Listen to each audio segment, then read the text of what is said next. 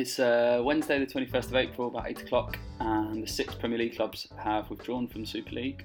Ed Woodward has resigned. There's been some phenomenally funny statements, hilarious statements from some of the clubs. There's a piece in The Athletic, don't be fooled, Super League clubs gambled everything and they blew it. And therefore I suppose some of this episode is now outdated. There is some of it, however, which is still really, really relevant, and some points that Rupert brings up are absolutely fundamental, I suppose, to how we think about football moving forward.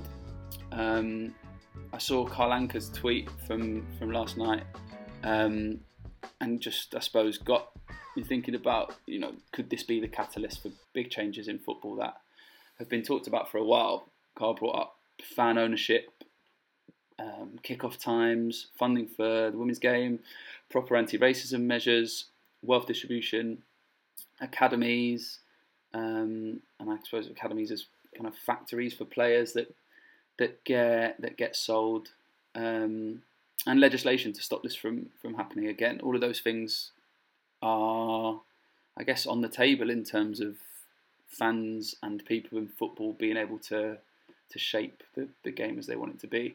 A couple of other questions, I suppose, are, will this be enough for owners to leave club? Cronky Out is trending on Twitter, not for the first time. Is this enough for Daniel Levy to leave Spurs, for example? I think we've got to wait and see on that. What are the sanctions going to be, if there are any sanctions on these clubs? Hope you enjoy the episode.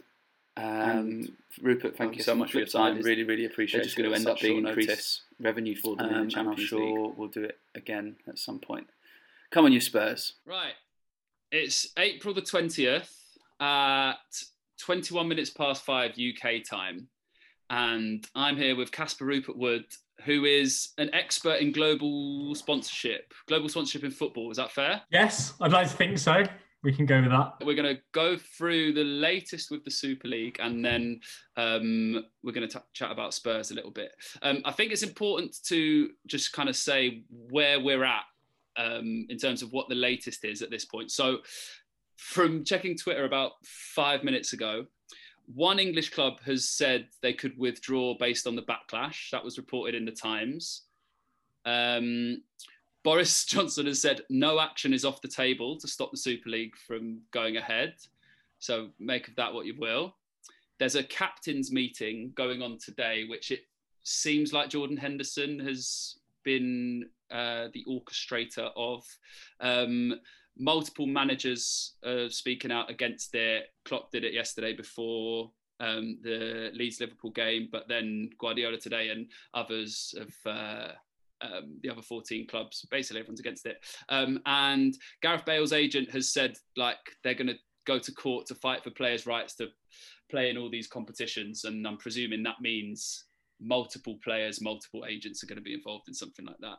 What's your assessment of where we are at this point? It's been a whirlwind 48 hours now, and things seem to be evolving. And I don't know about you, but my opinion on whether this is actually going to happen has changed somewhat. I think when I first heard about it, I think I, like many, just thought it was a bit of a ploy by the clubs to get more money out of UEFA, because there are obviously UEFA Champions League reforms going on at the moment, which were also announced yesterday.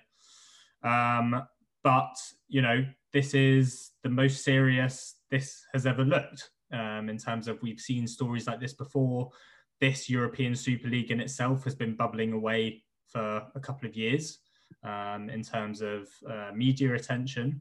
But, we now see 12 clubs, 6 from the Premier League, all putting their name to it, openly backing it, saying that they have the funds to do it. And we've obviously seen the collective outrage. And as you've just said, it's obviously spanned far more than just sport. It's into politics. It's all over the front page news.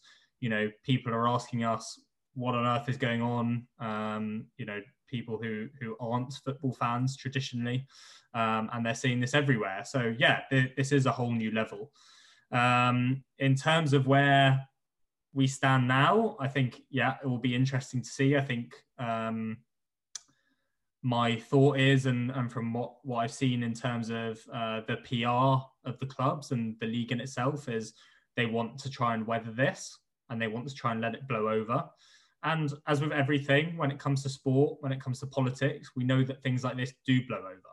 And we always know that the outrage and the immediacy is always very, very loud. It's just on this occasion, it's UEFA, it's FIFA, it's the Premier League, it's governments. You know, I'm obviously out here in Amsterdam and it's the same. You know, there are no Dutch clubs associated with this, but it's in the news here.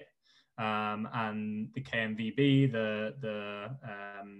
the Dutch FA have called it out as well. So even though none of their teams are involved in this, you know, it's really spanning mediums and spanning the world now. And yeah, I mean, we just don't know where it's going to end up. So it's quite interesting to dive into what the possibilities are, what the opportunities are.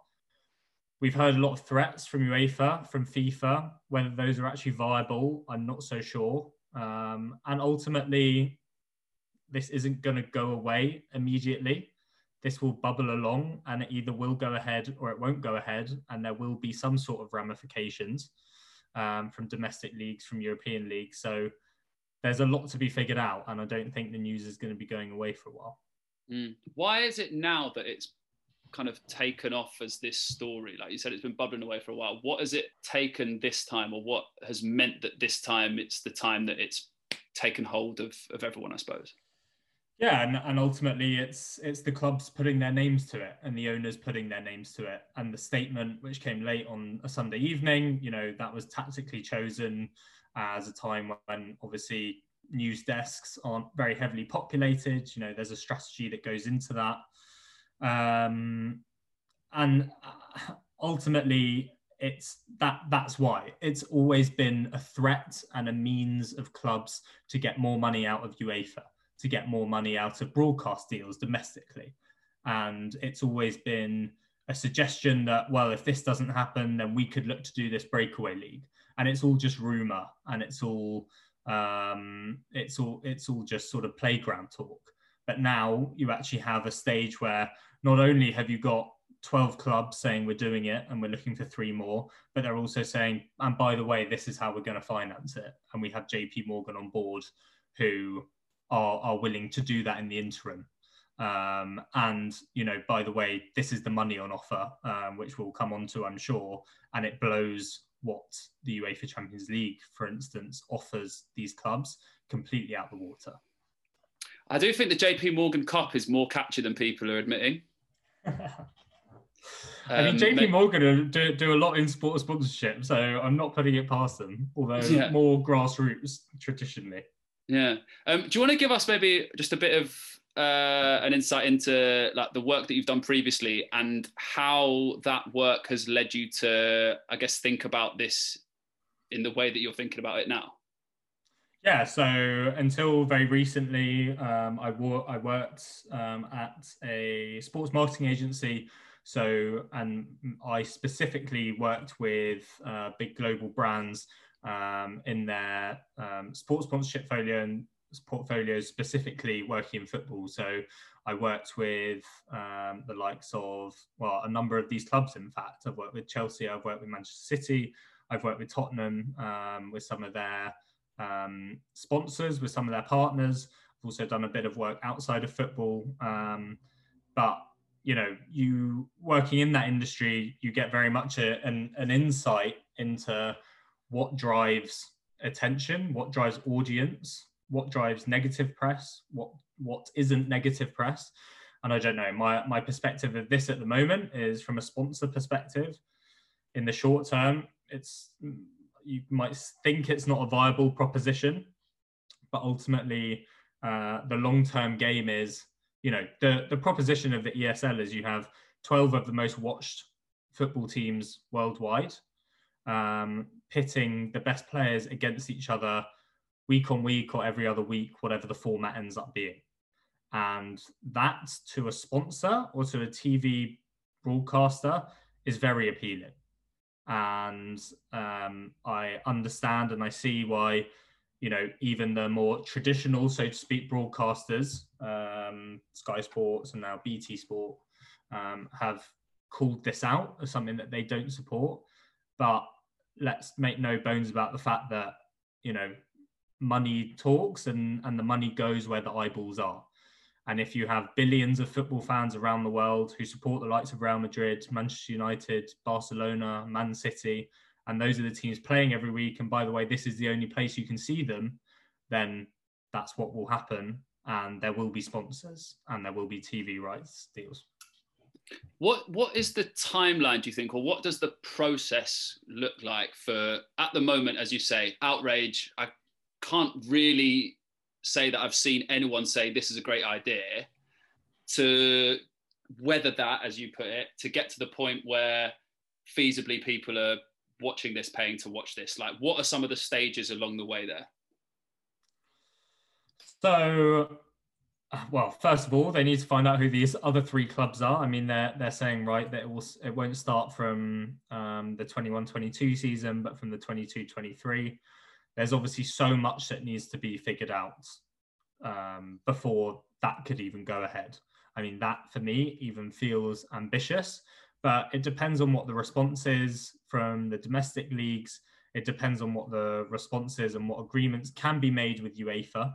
And you're not expecting UEFA to agree to anything because it's obviously a direct rival to the Champions League. But if these clubs can get the sign off of their domestic leagues to go ahead and form it, then the ball can start rolling pretty quickly. And if that then happens and UEFA say, well, you're expelled from all UEFA competition immediately, and realistically, we've seen rumours that they might do that for the existing Champions League and Europa League clubs. I don't think that will happen, but it's not impossible that they say, okay, well, as long as you're continuing these ESL talks, none of you are competing in the 21-22 UEFA Champions League or Europa League. I think that's very feasible. And if that starts to happen, then things start to snowball. And if they're aiming to start it, not this coming season, but the next, then that probably is viable. And,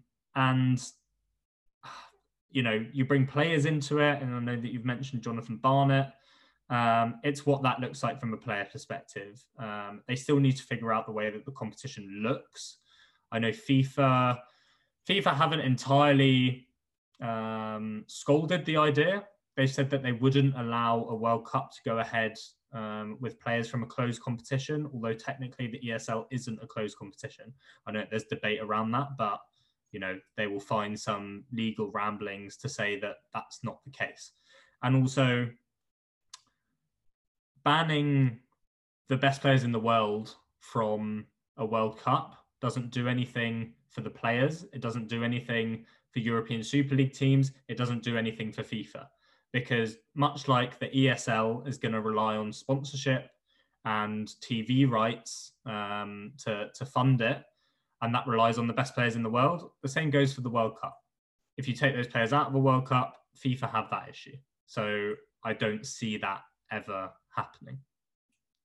With the players, and I guess with this idea of like agents being able to influence like legal negotiations, where do like the brands that sponsor these players fit into this? Like, I don't know, whoever's director of football sponsorship for Nike, for example, like what are their meetings looking like? Like, what is the mood in a brand like that at the moment?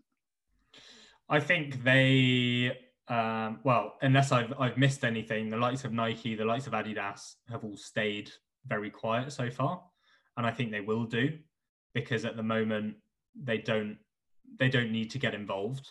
And at the end of the day, as reductionists and capitalists as it sounds, they'll go where the eyeballs are.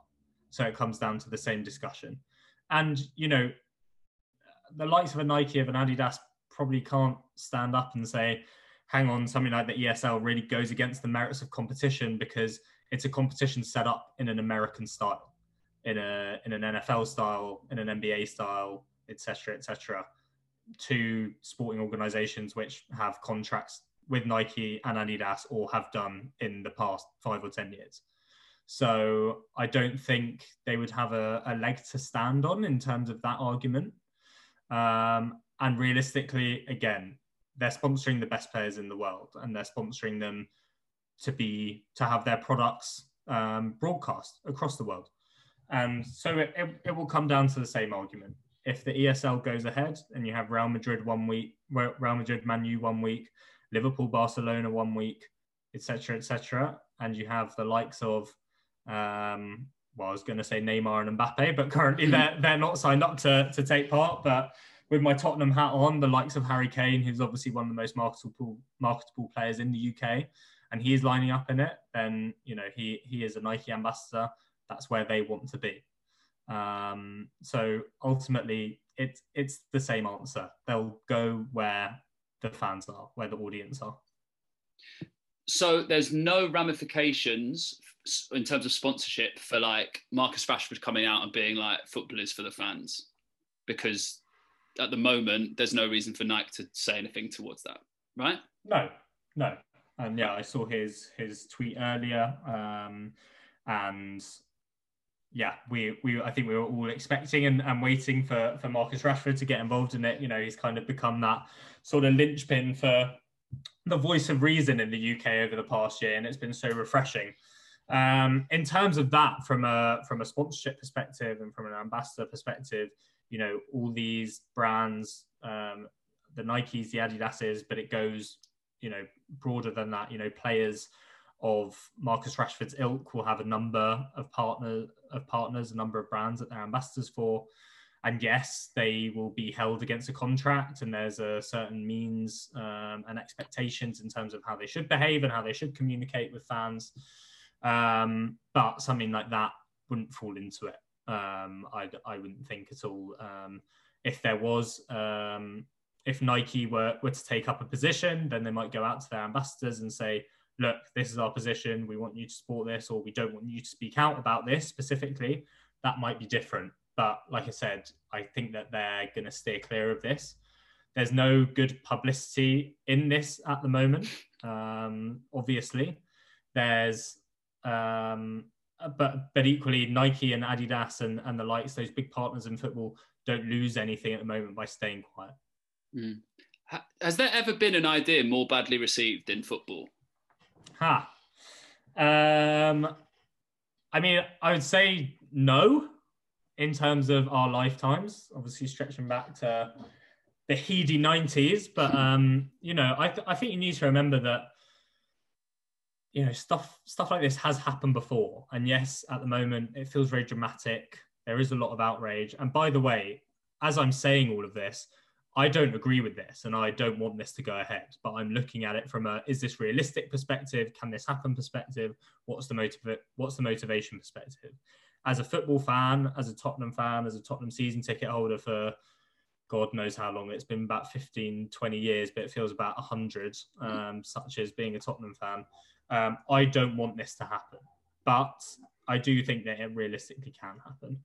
But, I thought it was a really interesting tweet, which was shared by Michael Cox yesterday, actually. And it was a quote from Sir Alex Ferguson, which was, "A piece of nonsense has done the reputation of clubs no good and has in fact alienated a great many supporters. It sells them right down the river and you can't disregard your fans and your customers," which obviously feels really apt and a quote in response to the European Super League. And that was Sir Alex Ferguson talking about the original clubs who came together to form the breakaway Premier League from the Football League at the start of the 90s. So this has happened before. There has been outrage like this before. And ultimately, whilst we see that collective outrage from the likes of, Sky Sports, the Premier League, they've created this.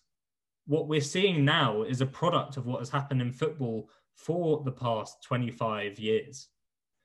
And it's too late to get on the moral high ground and throw your toys out the pram when you realise, hang on, all that money that's come into our coffers is about to go into someone else's, is about to go into a challenger. And that's kind of where this comes from. So, ultimately, no, I don't remember something being as badly received. But again, we've seen this. You'll remember the 39th game initiative, which was Richard Scudamore's baby when he was CEO of the Premier League. And the idea that you play this, each team would play one more game in the US or in the Far East. And that was really badly received. This obviously didn't reach this stage, but we've seen it. ultimately, is that right? For me, it's not. I mean,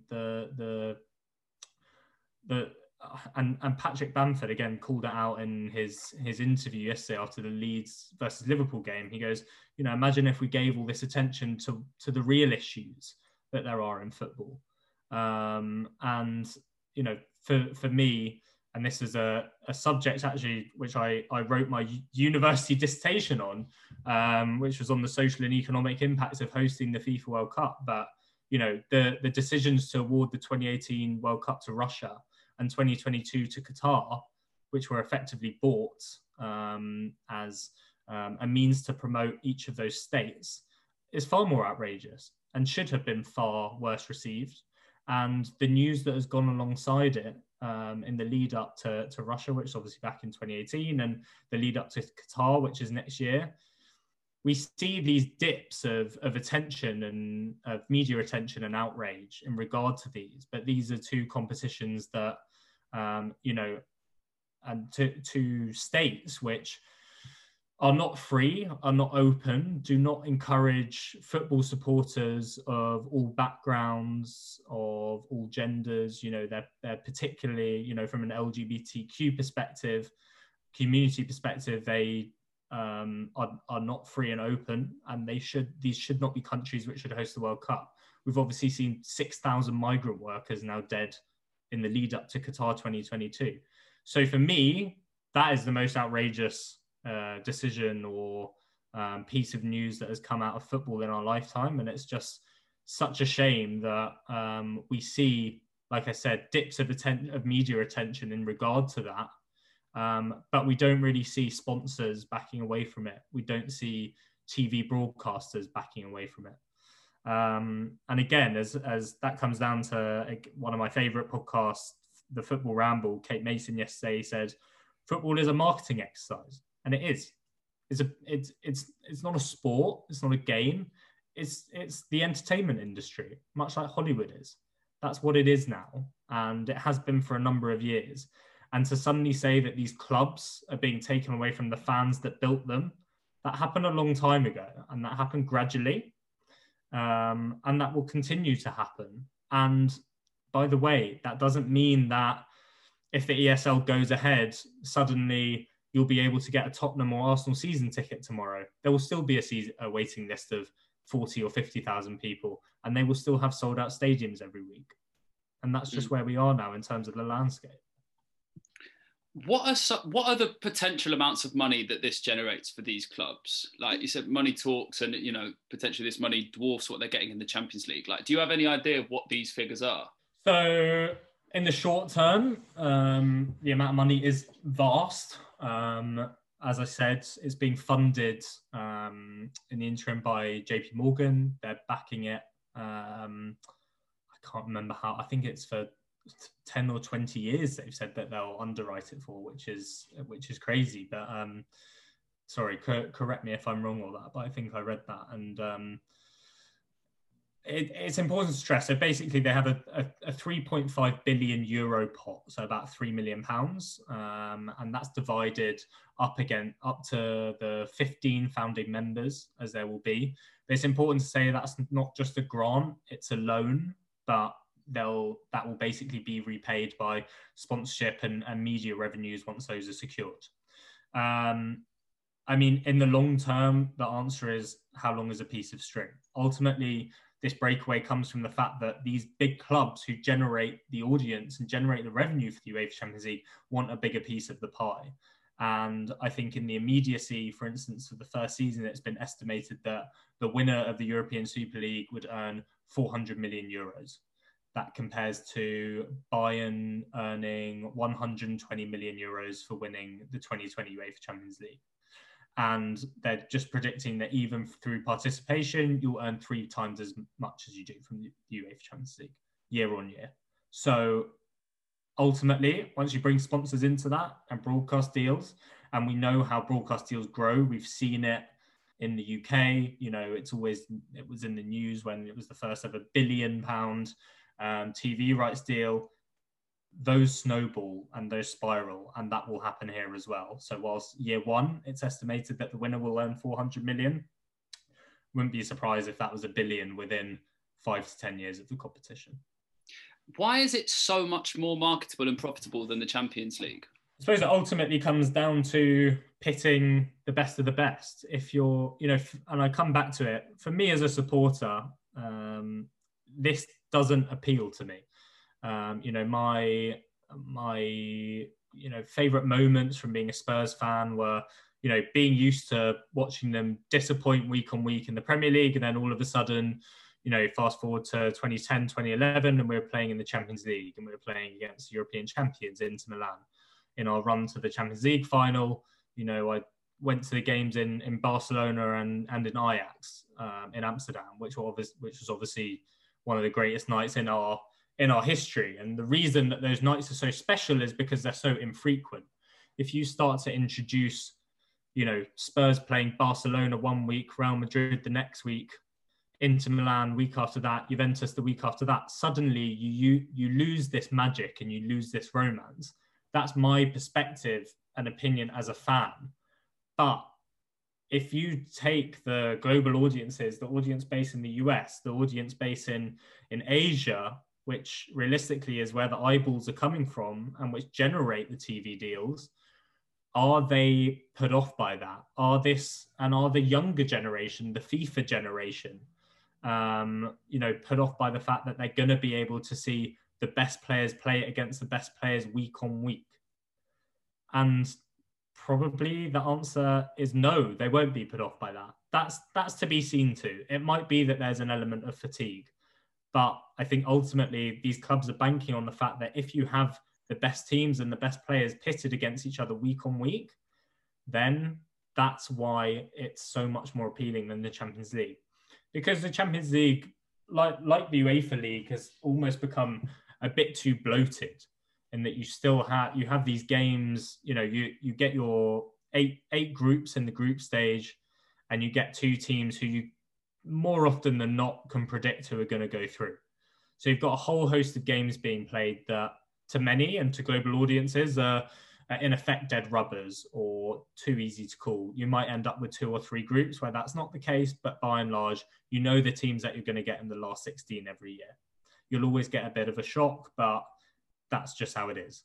So this product, which pits the very best of the best, and ultimately you could see the 4 or 5 best players in each position playing every week against each other. That's the appeal here. Whether there will be fatigue that comes off the back of that is to be seen too. But the clubs seem to be banking on the fact that won't be the case here. I guess what we've still got to wait for is whether players are literally going to be banned from other competitions, and if who's going to be the first player that comes out and says, I don't care about playing in the Premier League. I don't care about playing for England. All I care about is playing for my team in the Super League. Because I just can't see that happening. And at some point, players are going to have to speak about this. And I guess brings me on to the next point, which is the people who've made these decisions are nowhere near TV cameras, right? These owners are nowhere to be seen, nowhere to be heard from. It's managers getting chucked out in front of press who are having to field these questions. How can people who don't like this prospect individualize the blame and negative feelings they have towards owners and chairmen? No, I think it's tricky, and completely. I mean, I haven't envied Klopp and Pep getting these questions in their press conferences, and seemingly they had no idea that this was going to happen until we all knew. The players found out the same way we did. The manager found out the same way that we did, which is completely unique in football as well. That very rarely happens, although it seems to have happened with the Jose Mourinho sacking as well. But it seems as though Daniel Levy had a pretty busy 24-hour period and didn't have the chance to tell the players about anything. But it's tough. I mean, look, I really see it from an owner's perspective, especially, and again, speaking with my Tottenham hat on, if you run Tottenham Hotspur, and you know that realistically, from a sporting perspective, you're on the fringes of something like a European Super League, and you have the opportunity to join it, and you know the money that's going to be associated with that, then I completely see why you jump on board. And Spurs are in about 500-600 million pounds in debt because of the stadium. You know, you risk cutting yourselves off financially. And if the European Super League then goes ahead and you're stuck in the Champions League with reduced revenues or the and reduced funds in the Premier League, then I completely see that. It's going to be a really long way back. We've obviously seen the reaction of fans. I mean, I think YouGov today said about 75% of fans wouldn't even bother watching it. Again, I think that's very that comes from the moral outrage, and that would probably change somewhat. In terms of, you know, what happens with the owners here, I mean, all these owners have dealt with supporter outrage before. Kroenke, Arsenal, deals with it on a daily basis. Levy probably deals with it on a daily basis, and that's something I'm sure we'll come on to later, which I don't necessarily always agree with, but I also understand the standpoint of a number of the fans. The Glazers obviously faced it for a number of years when they came in, and that has died down somewhat.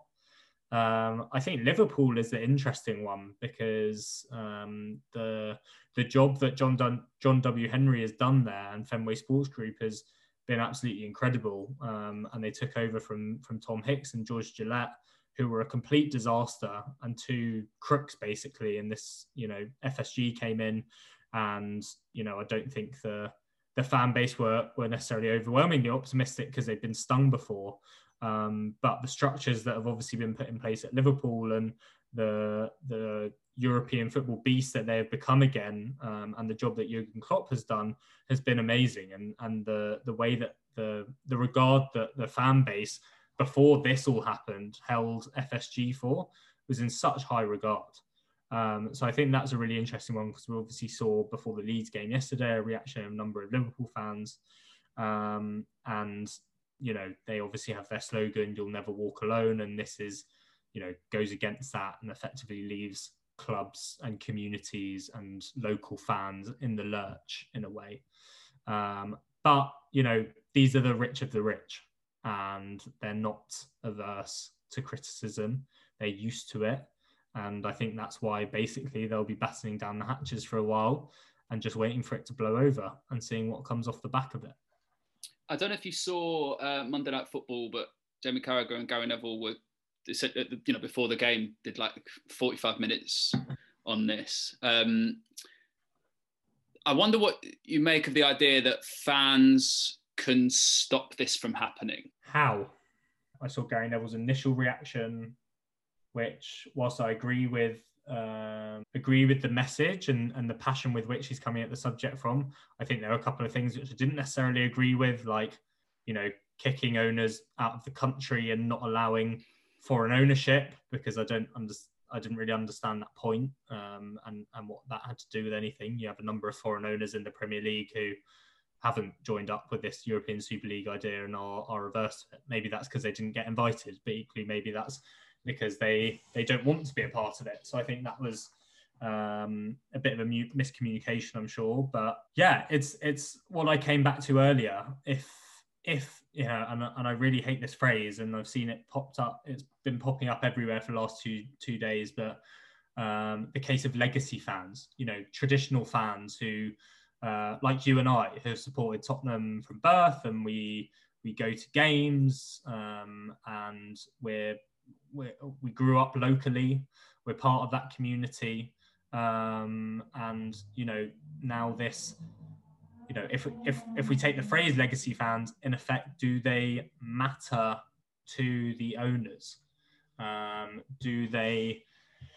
Does the running of the club depend on them? And ultimately, now the answer is no.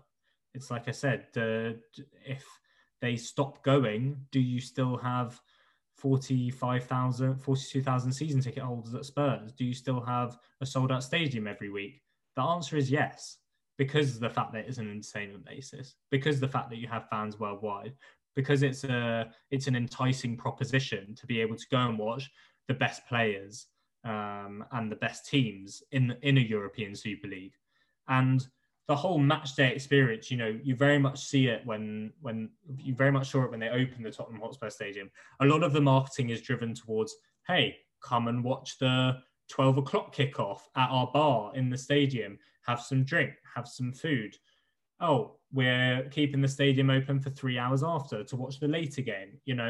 It's not, they're trying to reshape it into this American experience, which isn't stay in the pub until 5 to 3 and then make a mad dash to your seat and get in there 10 minutes after kickoff, get down to have a beer at half time and then miss another 10 minutes. So leave early to beat the traffic. They're trying to reshape that and reframe that. And, ultimately, no, I don't think the fans can do much. Their outrage will go so far, and maybe it will help. And maybe, as you said, it already sounds like one club is reconsidering based on the attention and the outrage from fans. But, we know how the likes of the Glazers are and the Kroenkes are and Levy is, and the same will go for Florentino Perez. And it's the short answer and the answer which hurts, and I am a legacy fan, so to speak, is that the club and Tottenham Hotspur, for example, and its future isn't dependent on us being part of it. How much has the pandemic led to that? Like, are fans less valuable, in inverted commas, to these clubs as a result of coronavirus and fans not being allowed in stadiums? And to what extent does that mean that this is like kind of the perfect timing for this to happen? This is like the perfect storm. Well, I think the announcement and this all coming at a time like this is there's two parts of it when it comes to COVID. Ultimately, all those clubs have suffered a massive dip in revenues, and they need to hit they need to make sure they're paying off those debts, which is a large part of why it's come out now. And is there a tactical element of that, of hang on, we don't have any fans in the stadium so that we know that we can do this without, a visible backlash? Then yes, that probably does come into the PR aspect of it, I would imagine. But yeah, I mean, my inkling is to combat the loss in revenues that the last 12 months plus have had on those football clubs is also a huge reason as to why they're kicking on with this and getting it live now. Mm-hmm. I wanted to ask a question about like the way, I guess, that the Women's European Super League was kind of dangled. There was like no detail really about, just like, oh, in due course we'll announce it. What is the likelihood, this is a question I got from Chelsea Sparks on Twitter, what is the likelihood of these big time sponsors simultaneously pouring money into the rumoured Women's European Super League? And how could that happen if it were to happen? Yeah, and to your point, I think that was really disappointing. The fact that, yes, there was effectively one sentence nodding to the fact that, oh, by the way, we will also create a women's competition at some point. We're just going to do this bit first. It was disappointing because, there's an opportunity there to show their support for the women's game, to start these two competitions alongside each other, to state equal prize money for the winners, so on and so forth. That would have been a very easy win as well from a marketing perspective. It stinks to me of the fact that this was rushed. The release was probably rushed and not entirely planned. And that was probably in response to those UEFA reforms and the general meeting that was going on. I think it was both last Friday and then going into the decision process on the Monday. From the perspective of how that looks in terms of a women's ESL, I mean, it's to be seen, but you could, for instance, sell the rights package, the TV rights package as a joint venture. You can sell the sponsorship package as a joint venture. There's a really interesting model at the moment. If you look at cricket with the 100, which again was not a breakaway competition, so to speak, but a new format of cricket, which was meant to start last summer and then because of COVID is now starting this summer. And it's all modelled on franchise teams in the UK, and they started a men's and women's competition alongside each other, equal prize money. A big move from the ECB was the fact that the whole competition actually kicks off with one of the women's games, which was seen as a fantastic a fantastic way to kick off the tournament, but showing their real commitment to these being treated equally. So there's a really interesting angle there, which I think the ESL have completely ignored, and like we said, added it in as a bit of a side note. But of course, if it is there and it is going to be promoted alongside it, then there is opportunity for sponsors, and there would be, that could be increasingly enticing because it will be the same. We know about growing audiences in the women's game, and we know how they've just had a record TV deal for the WSL, and it will be the same concept. If you're able to get the best of the best in terms of players into the women's ESL, then there's no reason why you wouldn't see record deals there. I suppose the difference is that you have a team like Lyon and a team like Wolfsburg, who are obviously two of the best women's sides out there, and now you have clubs who are deciding we're going to be in the ESL.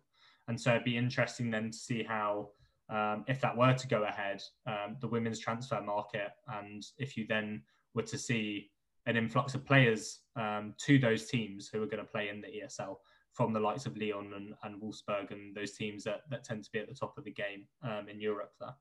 Yeah, I suppose in the Women's Champions League, anyway, PSG have just knocked out Lyon. PSG as a club made we're not going to be part of this. So yeah, there's definitely things to consider. I suppose just to wrap up on the Super League, if you had to say, like, out of 10 likelihoods, 10 like certainty, 1 dead in the water, what is the possibility that we're watching, or that there are Super League games available to watch in the next, I don't know, two seasons? If you asked me yesterday, from a scale of 1 being not likely to 10 being very likely, I probably would have been at about 1 or 2. And today I'm at about a 5 or a 6. So I do think it's possible, and I do think it's viable. I probably still don't think it will happen, and I think there will probably be some sanctions in the short term and then some restructuring of UEFA club competitions to ensure that those clubs who want it get more of the revenue streams. So we've just got to watch this space. It's too tough to call, but it's very, very possible. And the longer it drags on, the more likely it will be. I think it will be, if it's going to die, it's going to die really quickly. And if they can just sail through this rocky patch, then yeah, it could very realistically happen. Okay. So yesterday I did a bit of a clear out, took a load of stuff to charity shops, felt really good. I was walking down Holloway Road with these 2 massive IKEA bags, popped into the barber's to have my first haircut, walking home, look at my phone, and Mourinho's been sacked. And I just burst out laughing. I was like, this is a ridiculous, it was barely even 10:30, I think. And this ridiculous morning of football. Yeah. I guess two questions to start with Spurs. What was your initial reaction when you found out that Mourinho was sacked? And why do you think he was sacked? My initial reaction was, thank God, good riddance, which I think I had been wanting that day since the day he arrived in place of my beloved Mauricio. So I was very relieved. I think from my perspective, I mean, I thought it was crazy. I think the timing, I wouldn't have expected that in terms of the timing, because I thought they would have given them the cup final. You know, we've beaten Man City twice with him against Pep Guardiola. So I was very much expecting him to be the manager for the cup final. I'm very relieved that he's not. I would rather lose a cup final under Ryan Mason than win one with Jose Mourinho as a Spurs fan. And why do I think he was sacked? I think it comes down to he did his usual archetypal Mourinho behavioural complex, which reached blaming the players a lot earlier than it usually does. It usually happens in the third season. And, you know, it would be Spurs that Mourinho is unable to go to and win a trophy. And it would be Spurs that Mourinho suddenly, you know, fast forwards his process of imploding by about 18 months. So I think it comes down to that. And I thought that he would be sacked at the end of the season. And I guess for whatever reason, Levy just thought, let's get rid of it now. But I mean, you know, we both know the performances haven't been anywhere near good enough for a long, long time. And quite frankly, the drop-off has been remarkable, because it's a team that was top of the league in December and that people were actually talking about winning a title. And if you think back to those early games, not including the first game against Everton, you know, the game against United obviously stands out. 85 minutes of the game against West Ham at home, where we obviously then completely imploded as well.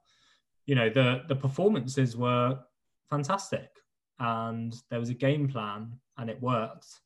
And then that suddenly dropped off from December, and he starts blaming the players, and it's never his fault. And, you know, for me, a manager never blames his players. He blames them in the dressing room, for sure. You don't hang them out to dry. But we know what Mourinho is about. He's always done that. So that was never going to be the case that he'd come to Spurs and not do that. It was just a matter of when. Yeah, I think I'm with you.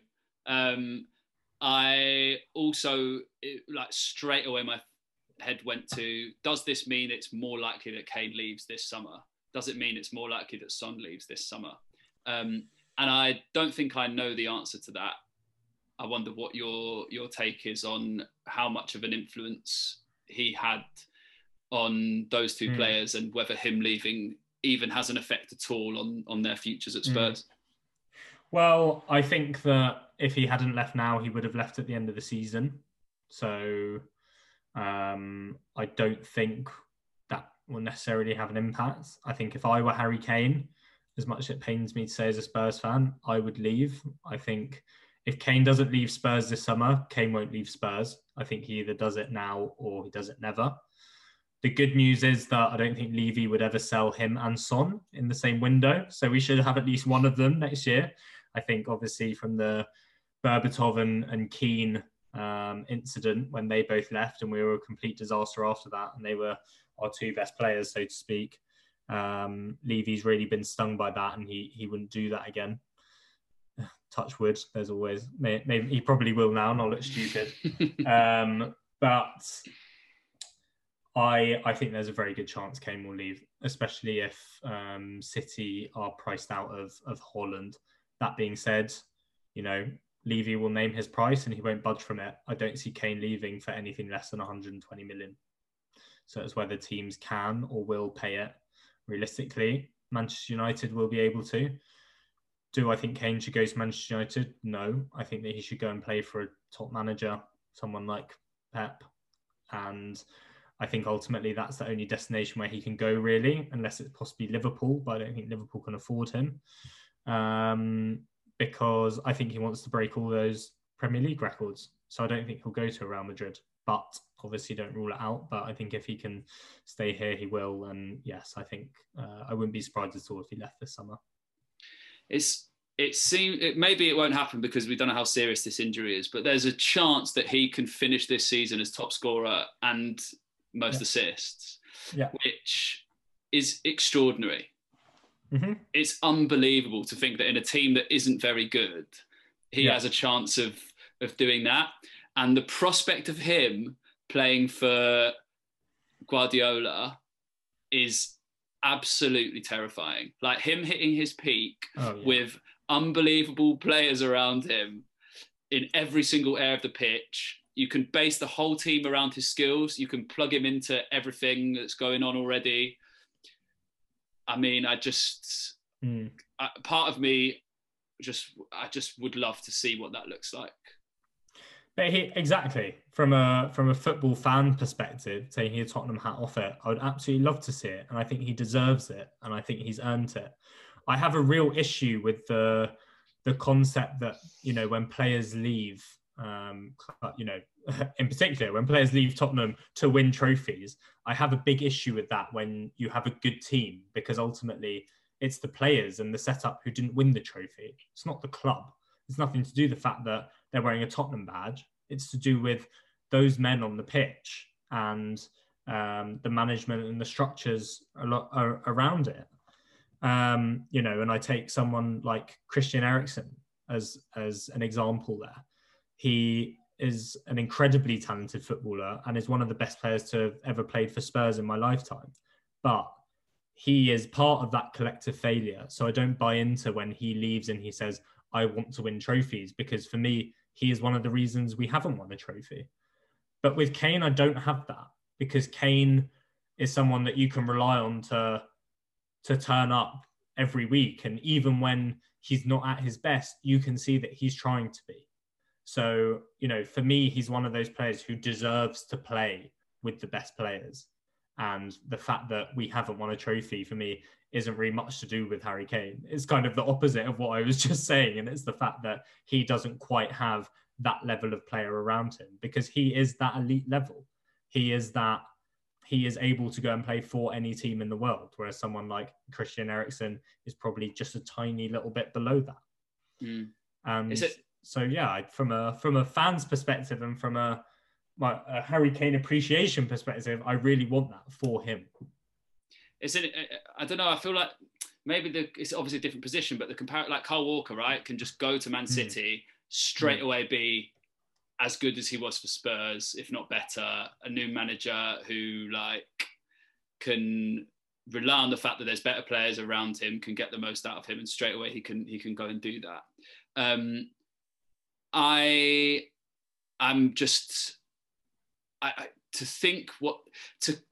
This Spurs team without Kane is bleak. Is what I mean. Even if these 6 clubs break off and it's 14, like nowhere near Leicester. This team is nowhere near Leicester. Nowhere near West Ham. Like, it's not a good team at all, and it then just becomes, I don't know, you get someone, you can't replace Kane. He's like the England captain in his prime, going to lead the league in scoring, maybe the league in assists as well. But you get someone who can try and do some of that stuff. And then you have to just get the most out of Ndombele, hope that Son stays and we don't do what we did with Berbatov and Keane, as you said. I think, and also something which I realised I forgot to cover off in our ESL chat, which you've just mentioned. If it's a league which goes ahead with 14 teams, you said, and I don't see a situation where ESL goes ahead and those teams aren't in domestic leagues. Yeah, players won't want that, and all they want is this to be the new version of the Champions League, and I don't think that will happen. But sorry, that's by the by. No, it's agree a good with point. You. Yeah, sorry, go on. No, it's a good point. I think like domestic football is, and I don't know, like even saying it feels like maybe I'm being one of these legacy fans of people. They couldn't possibly. Well, like they could. Yeah, they've done. You're right. They probably before. Could. Yeah. But they don't want that, and they made that clear in their statement. They want to play domestic football, so I imagine that there will be both. Yeah. Ryan Mason, interim manager, been with the under-23s. What are your feelings towards him? I'll tell you mine, and it's probably because we've got City at the weekend. We played City, and we were wearing the black with yellow trim. AIA Under Armour kit, and he scored very early away at Man City. That's my when I think of Ryan Mason, that's what I think of. Maybe and in a then midfield didn't we Benton. lose 6-1 or something? Yeah, we got hammered. I love Ryan Mason.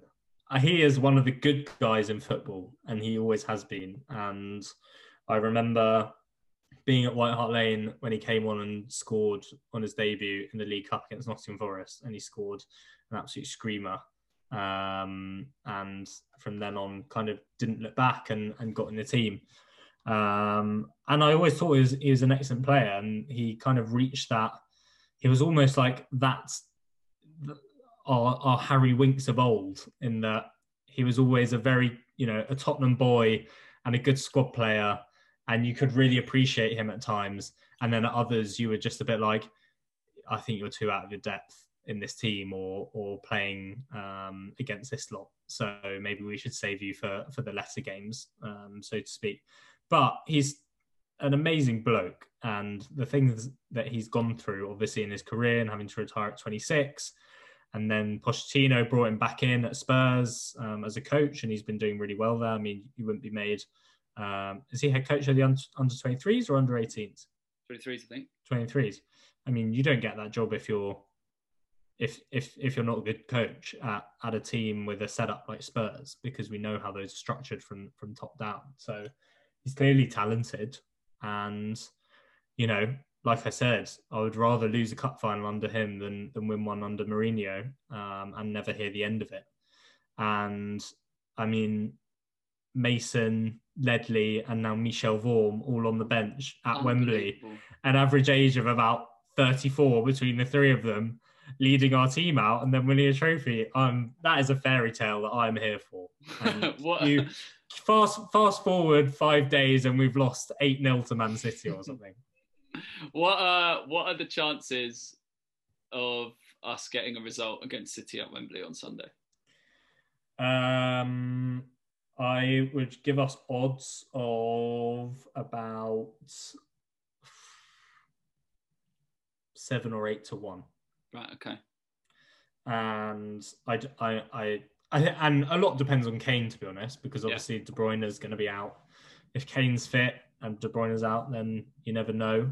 And who knows? I was not a big fan of tactics Tim. In fact, I probably disliked him more than I disliked Jose Mourinho, but he did have an impact as soon as he came in, and we suddenly played this really free-flowing, attractive football and scored loads of goals, and it was all really exciting for a couple of weeks. And if Mason has that sort of impact, then maybe we'll only lose 5-3. What do you think the team will be? Let's say Kane's fit. We'll cross all our fingers and toes, and maybe he'll then get injured and be out for the Euros, but that doesn't matter because we're Spurs fans. What's the starting 11? Hugo,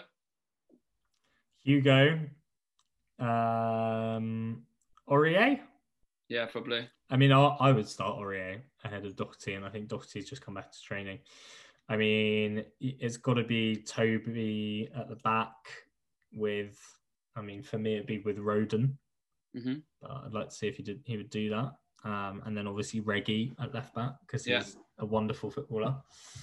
Are we going 4 at the back, do you reckon? Or do you think Mason's going to go 3 centre-backs? He could do anything.